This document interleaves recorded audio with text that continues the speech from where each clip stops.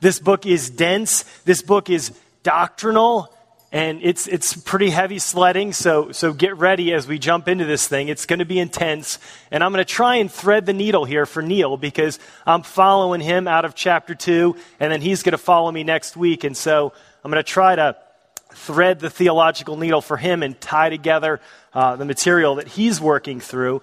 But I want you to see that Paul is very intentional here in Ephesians about the implications, the outworking, and the application of his teaching here in Ephesians.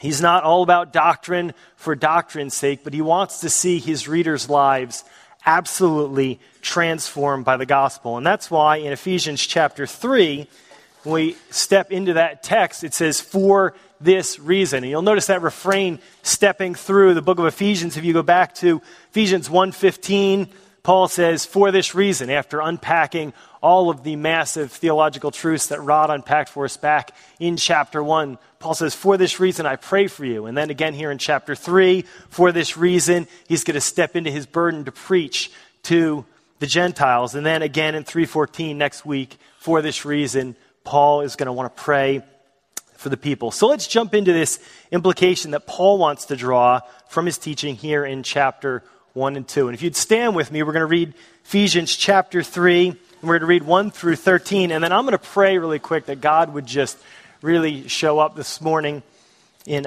just a powerful way to our hearts. And we'll get underway. Ephesians chapter 3, verse 1. For this reason, I, Paul, prisoner of Christ Jesus, for the sake of you Gentiles, surely you have heard about the administration of God's grace that was given to me for you. That is the mystery made known to me by revelation, as I have already written briefly. In reading this, you will be able to understand my insight into the mystery of Christ, which was not made known to men in other generations, as it has now been revealed by the Spirit to God's holy apostles and prophets. This mystery is that through the gospel, the Gentiles are heirs together with Israel, members together of one body, and sharers together in the promise in Christ Jesus.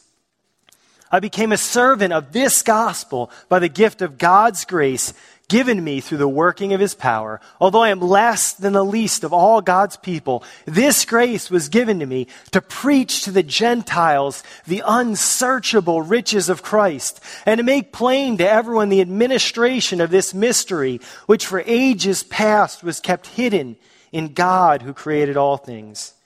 His intent was that now, through the church, the manifold wisdom of God should be made known to the rulers and the authorities in heavenly realms, according to his eternal purpose, which he accomplished in Christ Jesus our Lord.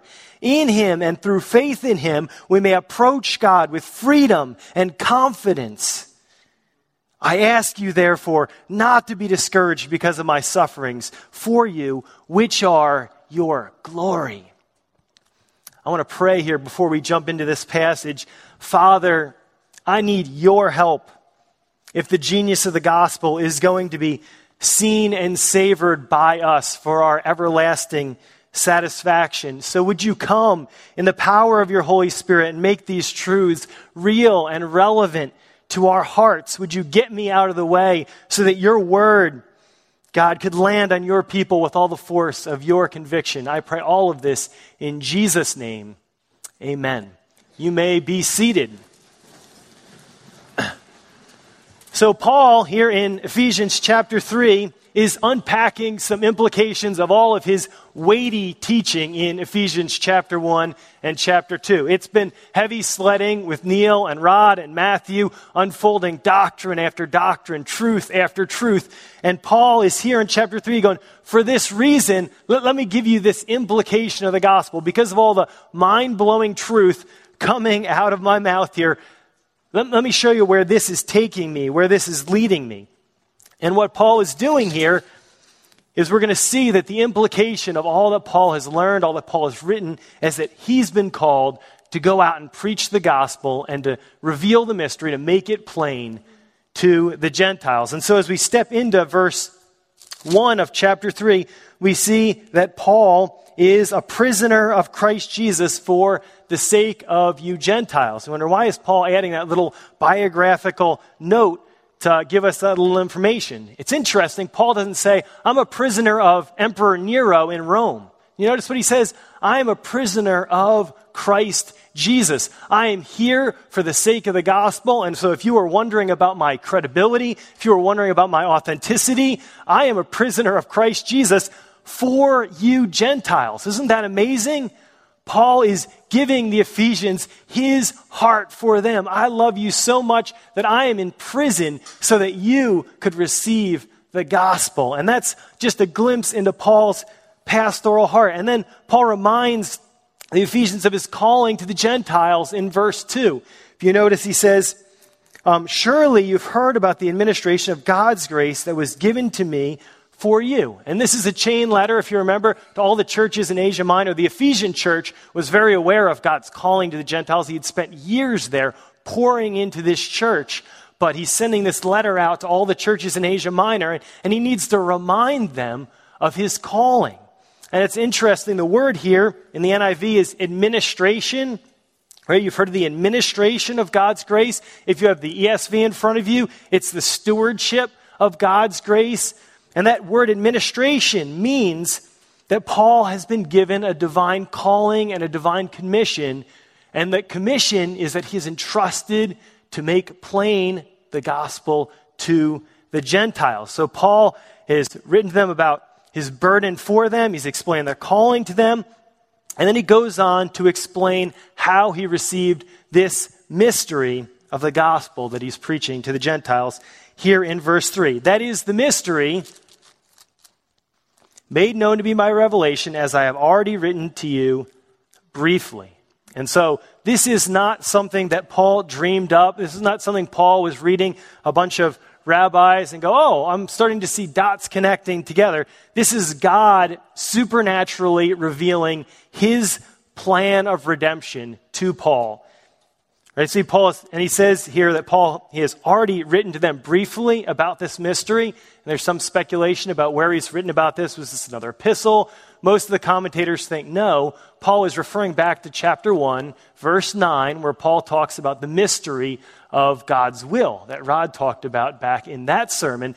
Paul has already written briefly about the mystery, and he's going to unpack it more and more for us. So the Holy Spirit then, as we're going to see in verse 4, is the source of Paul's insight. In reading this, then you will be able to understand my insight into the mystery of Christ. This is the Holy Spirit thing. This is not just Paul, the theologian, coming up with some constructions. This is the Holy Spirit working in Paul to reveal these truths, and not only to Paul alone, but also to all the other apostles. And that's what we have in verse 5, which was not made known to men in other generations, and has now been revealed by the Spirit to God's holy apostles and prophets. So we've got this mystery, we've got its calling, got its revelation through Paul, and then Paul goes on to explain what is then the content of the mystery. Keep hanging with me here. This mystery is that through the gospel, the Gentiles are heirs together with Israel, members together of one body, and sharers together in the promise in Christ Jesus. And so Paul is explaining then the content of the mystery, that through the gospel, God is uniting Jews and Gentiles into one body. And that's pretty amazing. That's pretty mind-blowing. I'm not going to belabor that point because 2 weeks ago, that's what Neil spent his sermon unpacking in chapter 2, the implications of the gospel as they break down every wall of division, ethnically, racially, generationally, culturally. The gospel is just blowing through all of those walls, uniting people from all kinds of different places in life, all together into one body, and it's all accomplished through the gospel. But I want you to see that even more expansively than God just uniting people across racial and ethnic lines, more expansively, God is uniting all things in heaven and on earth through Jesus Christ. That's what we read back in chapter 1, verse 9, when Paul is unpacking the mystery in chapter 1. Let me remind you of it fairly quickly here in verse 9 of chapter 1. And he made known to us the mystery of his will according to his good pleasure, which he purposed in Christ. He put it to be put into effect when the times shall reach their fulfillment, to bring all things things in heaven and things on earth together under one head, even Christ. And so the mystery is that God is uniting Jews and Gentiles, that God is uniting all things in heaven and on earth, under one head, even Jesus Christ. So we've got the mystery, and then we're going to hear a little bit more about Paul's commission. Here's the mystery he's been entrusted with by revelation for the Gentiles. And we read ahead then in verse 7, I became a servant of this gospel by the gift of God's grace given me through the working of his power. Although I am the less than the least of all God's people. You see, Paul was called to be a servant of this gospel. You see, Paul can't take any credit for the gospel. He has no authority over it, and he has to be obedient to it. He cannot innovate on this gospel. He is a servant of the gospel. It is a total gift of God's grace to him. It's a total work of God's power at work in his life, and it's totally based on God's revelation, which is interesting because of the stark contrast, right, between Paul's unworthiness.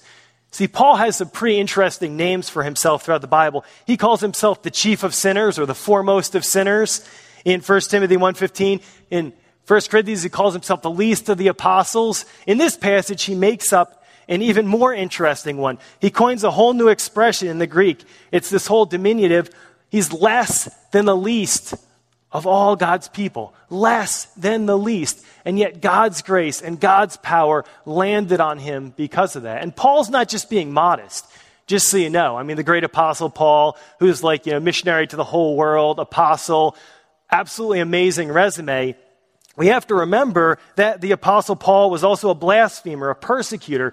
What he says of himself in 1 Timothy 1:15, he was an insolent opponent of the gospel. This man was public enemy number one to Christianity. And yet God wanted to display his grace and his power at work in this man to take the gospel out to the entire world. And his calling specifically for us here in verse 8 is he's called to preach the unsearchable riches of Christ. Talk about a job description. Paul, I want you to preach the unsearchable riches of Christ to the Gentiles. And that's verse 8. Although I'm the least of all these people, this grace was given to me to preach to the Gentiles the unsearchable riches of Christ. And that word preach is actually the word gospel. Paul got to gospel the Gentiles, to preach the good news of the unfathomable wealth of Christ. And the person and the work of Christ, you may know if you're at all a bibliophile, that there are countless volumes in countless libraries throughout the world of volumes on all that Christ has done in his life, death, resurrection, ascension. And yet, Paul is saying that you have not even begun to scratch the surface of digging into all the wealth, all the riches, all the wisdom of Jesus Christ. And he has got this commission, this mandate to preach all the riches of Christ, which is pretty amazing. And it's even more startling when we come to verse 9, and to make plain to everyone the administration of this mystery, which for ages was kept hidden in God who created all things. So you've got the job to take the unsearchable, unfathomable riches of Christ and make them plain to everybody. How'd you like that task? How'd you like that commission? This is not happening apart from the power of the Holy Spirit working in this man's life, taking unfathomable riches of Christ, communicating them, making them plain to the Gentiles. This is a mystery. We learn in verse 9, right, that it's been hidden in the Creator, but now he wants to reveal his plans for redemption through Paul. And Paul's burden is that everyone gets this, that everyone understands the mystery. There are no elites here. There's no special initiates. There's no inner circle. There's no secret knowledge. The gospel is an open secret. It is plain, and he wants it to be revealed to every person under heaven. There's nobody outside the range of which he does not want this gospel to become absolutely plain and unmistakable. And so Paul has been laboring for this. He's been giving his life for this. He's in prison for this. He is giving his life, just pouring it out for this ministry and this message. And we've got to ask ourselves, why is Paul so passionate about this gospel? He's got this commission. He is on fire for it. He is preaching it. He's making it plain. He's writing about it. He's preaching all over the world. We've got his letters. Why is Paul so passionate about preaching the gospel and making it plain? And I want to slow down a little bit as we get into the implications here of why Paul is so burdened. I want this to just land on us with all the power that God would have for us. See, God's purpose here is threefold. And Ephesians is dense. I'm sorry. There's just a ton of material in this thing, so hang with me. 3 purposes that he wants to just land on these guys. First of all, God's purpose is that the genius of the gospel would be made known through the church. That's you guys. The genius of the gospel made known to the church, that the church would have freedom and confidence to approach God, and that the church would glory in the gospel. So let's start here at the genius of the gospel. This is really amazing here in verse 10. It just blew me away as I was reading about it this week. His intent was that now, through the church, the manifold wisdom of God should be made known to the rulers and the authorities in the heavenly realms. Do you get that? His intent is that through the church, not through Paul, through the church, the manifold wisdom of God would be made known to the rulers and the authorities. You're going, what on earth does that mean? That is pretty dense material. And so I've got to unpack this in doing so. And this is the thing with Paul. You got to work on words. I mean, you can't just take the main thought here. I mean, you got to go word by word by word because this stuff is dense. And so let me start with the word now. How about that? We'll start with now. His intent was that now. What's the now of this passage here? What is Paul talking about? There's been something definitive that has happened in human history that Paul wants his readers to know about. That now something has changed, and that something is Jesus. This is the difference between AD and BC. Because Jesus has come, everything is different. Everything is new. For Paul, the life, death, resurrection of Jesus is the center point of human history. In Christ, we have entered a whole new age. Jesus has defeated Satan and established his kingdom. And get this, Jesus is making his invisible kingdom visible now through the church. That's pretty intense, right? Jesus is making his invisible kingdom visible through the church. I stole that line from Steve Childers, who's a great missiologist and church planner. God making his invisible kingdom visible through the church. And the goal being that the manifold wisdom of God would be known. So Paul, get this here. Paul is committed to so preach and so make plain the gospel that the church of all ages can steward it. You see, Paul knows his life is going to end. He can't be the sole entruster of the gospel. His life is limited. His resources are limited. He could only get around the Mediterranean. That was the extent of his geographical influence. And so he realizes that he has got to pass this gospel on. And he doesn't just pass it on to one person. He goes, I got to pass this on to the church. This is Paul's apostolic burden, along with the other apostles, to entrust the gospel to the church. See, the gospel forms the church. If you were looking back in verse 6, right, through the gospel, this mystery is that through the gospel, the Gentiles are heirs together with Israel. In other words, through the gospel, we get put together into the church, Jews, Gentiles, doesn't matter who we are, where we're from, what our family is, we're all brought together through Christ. So the gospel forms the church, and then the church is entrusted with the gospel. And as the church understands and embodies the gospel, as we get it, not just in our minds, but as we embody it in our lives, as it begins to shape all that we are, it begins to reveal the manifold wisdom of God. Isn't that mind-blowing? You're like, what is the manifold wisdom of God? That word manifold is a word for many-sided, variegated. Commentators have said many-splendored, richly diversified. You get the picture. This is a lot of wisdom going on here. The manifold wisdom of God. And in ancient times, Peter O'Brien tells us that this is poetic in origin, referring to intricately embroidered pattern of a many-colored cloak, like Joseph's cloak back in Genesis, or of a garland of flowers. So this spectacular, beautiful, multicolored, multidimensional pattern, all illustrating the design of one brilliant artist. And that's what the church is all about. That's what the church is supposed to be. As the church embraces the countless implications of the gospel, we will display the gospel out in countless ways. And we've seen that already, haven't we? In Ephesians chapter 1 and 2, how we have redemption in Christ, how we're adopted as his sons, how we're sealed by the Holy Spirit, how all of a sudden the gospel's breaking through all those ethnic and racial barriers, and the wall is being smashed down, and there's this international people of God being joined together in Jesus, and the manifold wisdom of God is being displayed more and more and more in the church.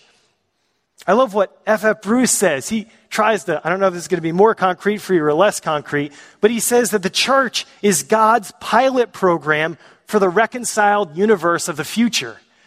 How intense is that? The church is God's pilot program for the reconciled universe of the future. If you want to see what the universe is going to look like once God puts it all back together, you get a sneak peek in the church. The church is revealing the manifold wisdom of God. Harvey Kahn says it this way. He says the church is like a model home. That's, it's set up out there, this beautiful, gorgeous house that everyone in the world is invited to come on into this model home, see what it's going to look like when God establishes his domain, when he brings down the new Jerusalem from heaven, when God sets up his new heavens and new earth. You want to see what it's going to look like? Come on into the model home. You know what the model home is? It's the church. As people walk into our bodies, as people walk into our homes, as people see our lives, they are starting to get a peek of what God is doing in history, culminating in the new heavens and the new earth. God is displaying his manifold wisdom, what I want to call the genius of the gospel, right, in the church. Isn't that amazing? The genius of the gospel through the church. And do you know who he's displaying it to? Because this is where it gets even crazier. He's displaying it to the rulers and the authorities in the heavenly realms. And you're on, who on earth are the rulers and the authorities in the heavenly realms? This is really getting it confusing.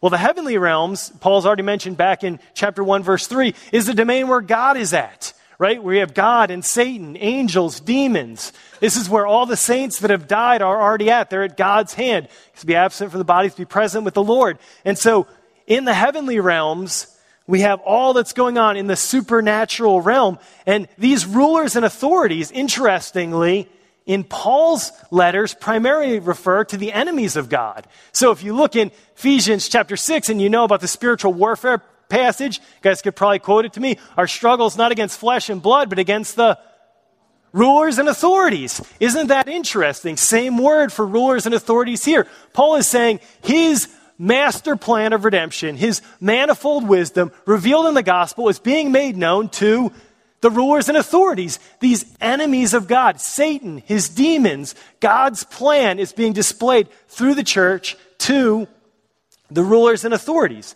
But the rulers and authorities isn't just demons. We know from 1 Peter 1:12 that angels also long to look in to the truths of the gospel. They want to see these amazing truths. So it's probably best to say with the commentator Peter O'Brien that what Paul has in mind is the whole host of heavenly beings. Paul is trying to say that through the church, the genius of the gospel, the manifold wisdom of God is being displayed to all the rulers, all the authorities in the heavenly places, which is pretty crazy. And I want to quote Peter O'Brien on this. He's got a great quote. Although Paul does not make explicit the nature of the testimony given to the rulers, it has to be inferred that the church provides the angelic powers with a tangible reminder that their authority has been decisively broken and that all things are subject to Christ. The powers cannot hinder the advance of the gospel to the Gentiles or their incorporation along with the Jews in the body of Christ. Do you get that? The church is displaying God's victory to the enemies all the way out to the heavenly places. Your power has been broken. And the church is going to be a reminder to you every day that you have been foiled at the cross. What you thought was your victory was actually God's decisive victory over all things. and then God is putting everything back together. And that's that Ephesians 1, 9 through 11. You see, the church is God's plan A, and there is no plan B.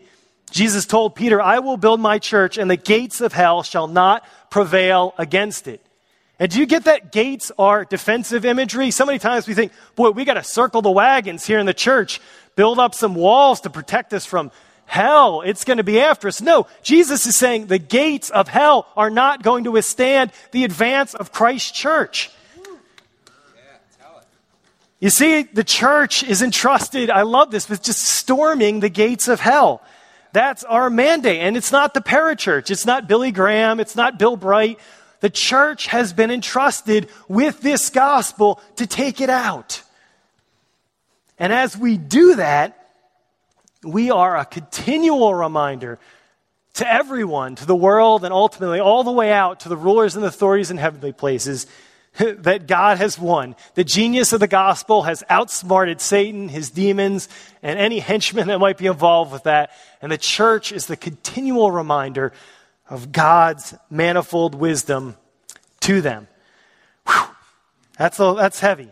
And that's just point 1. And actually, I got to go down to 11 too. By the way, 11, according to his eternal purpose, which he accomplished in Christ Jesus our Lord. In other words, this wasn't a surprise. This wasn't an innovation.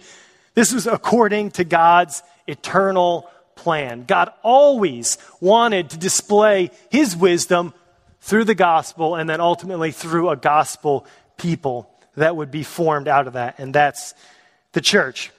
And so we have to ask ourselves, just as a church here in the West, is that who we are? Are we a church that is just displaying the manifold wisdom of God for a watching world, for the powers and the authorities? Are we a church where the gospel is breaking through all those barriers racially, ethnically, generationally, culturally? Is the gospel demolishing all of the things that separate us as human beings and uniting a people? It's tough to see that here in the U.S. We see that much more as you travel abroad and you see this international tapestry that God is forming of people from all nations and all peoples and all tribes and all tongues that are ultimately going to be gathered around the throne. But is that a reality for us here in Grand Rapids? Is the gospel breaking across those lines in our lives? We've got to ask ourselves that question. Is this true of us? Is this true in our lives? So that's Paul's first motivation. Let me go on to his second one, and believe it or not, it's no less precious than the first, where Paul is going to go here in verse 12. I love this. In him, and through faith in him, we may approach God with freedom and confidence. Isn't that amazing? In Jesus Christ, through faith in him, we can approach God with freedom and confidence. And the reason that's so surprising is because if you remember anything about Genesis chapter 1, the last time human beings had freedom and confidence to approach God was in the Garden of Eden, where they were walking with him in the cool of the day. And then Adam and Eve rebelled against God, and they were kicked out of God's presence forever because they rebelled against God, because they wanted to set themselves up as God. And so humanity ever since has been separated from God, alienated from God. And only through Jesus Christ, who came and died the death we should have died, took the punishment we deserved on the cross so that we could be united with him and brought back into his presence. And I want to tell you, the door hasn't been opened like a little bit of crack so we can kind of sneak in there with all of our past, with all of our baggage, with all of our issues. Man, the door has been swung wide open in Jesus Christ. The debt has been completely paid. Whatever you've done, whatever your past, Jesus has paid it all, and we get it all. That's the gospel. And so we get to enter with freedom and confidence and boldness. We get access to the true and living God. We get brought back into the one relationship that we were made for, that we were designed for. From the very beginning of the world, it is just a beautiful, beautiful, beautiful picture.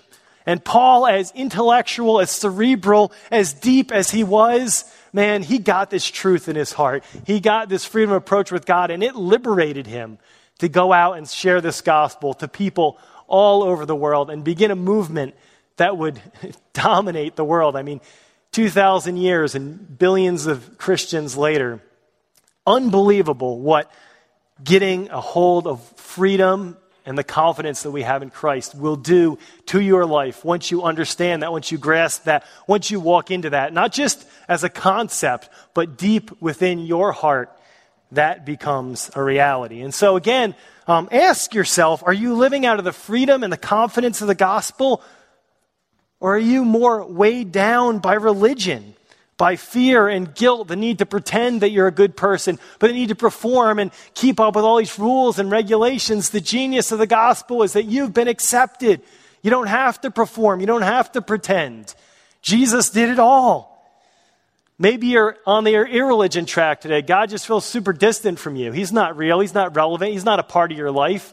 I want to tell you the genius of the gospel is that God is not far from each one of us. That's what Paul says in Acts 17 to a bunch of pagan Athenian philosophers. He says, you know what? God is not far.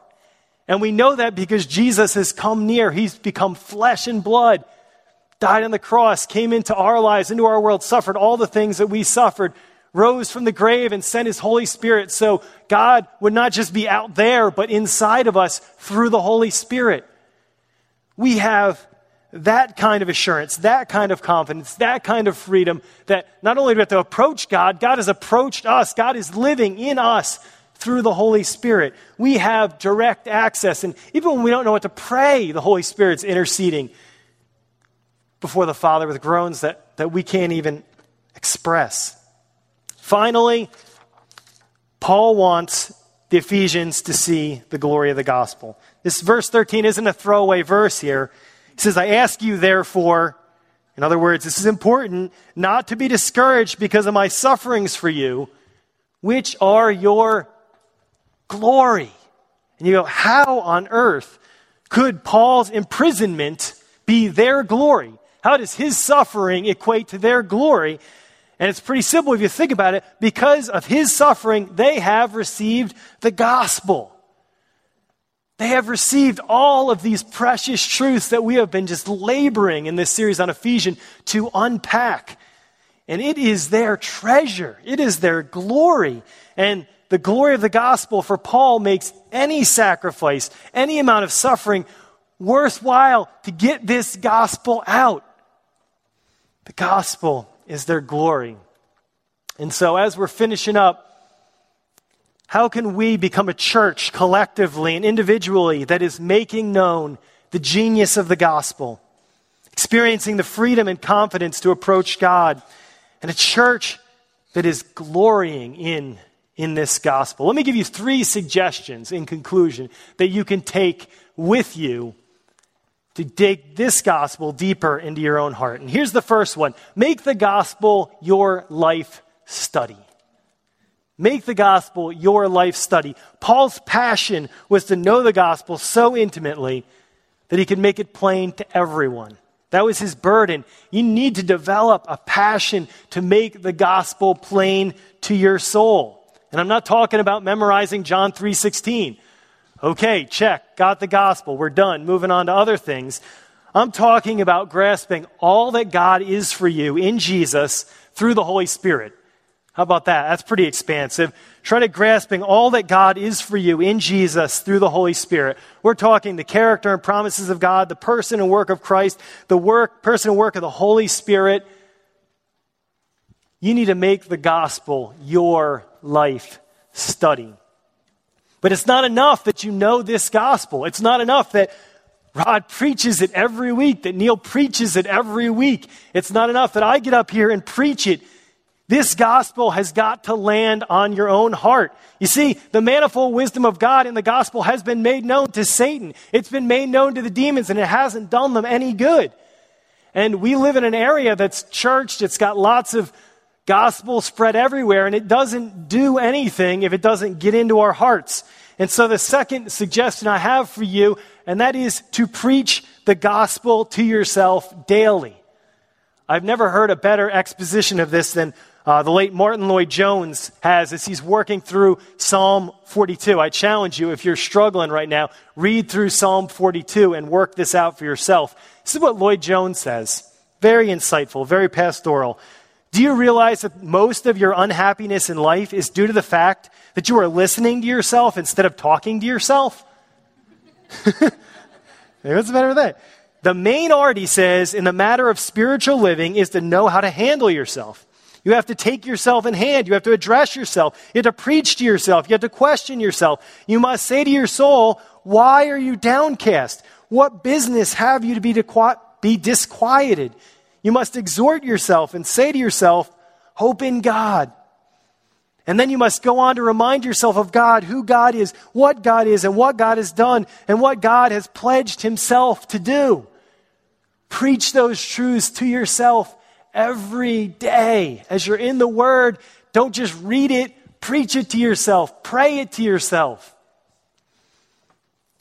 And finally, embrace the gospel with all your heart through faith in Christ. And this is what Paul goes on to do as he prays in Ephesians 14 through 21. His prayer isn't any of those other things in chapter 1 and 2. He's like, I just want this reality, the love of God, to just land on you with all the force it could possibly land.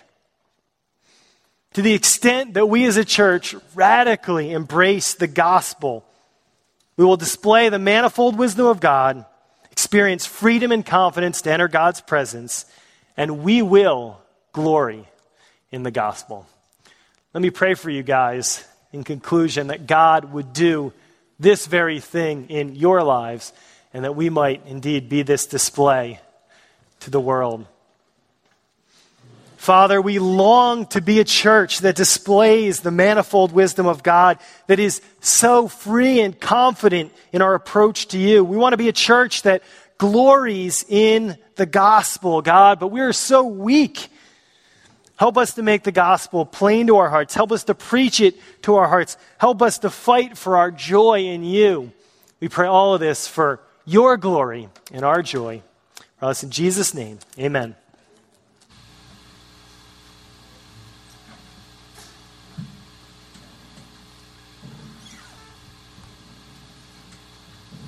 Stand up, would you? We're going to just respond with one song.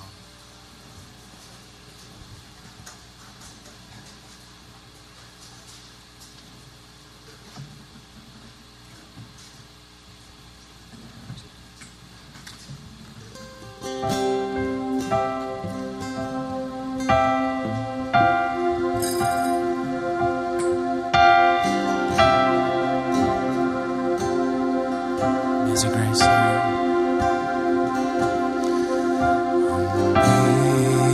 Amazing grace, how sweet the sound that saved a wretch like me. I once was lost, but now I'm found.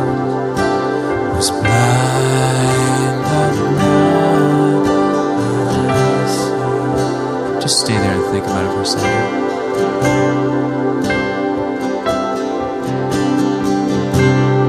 My chains are gone. My chains are gone.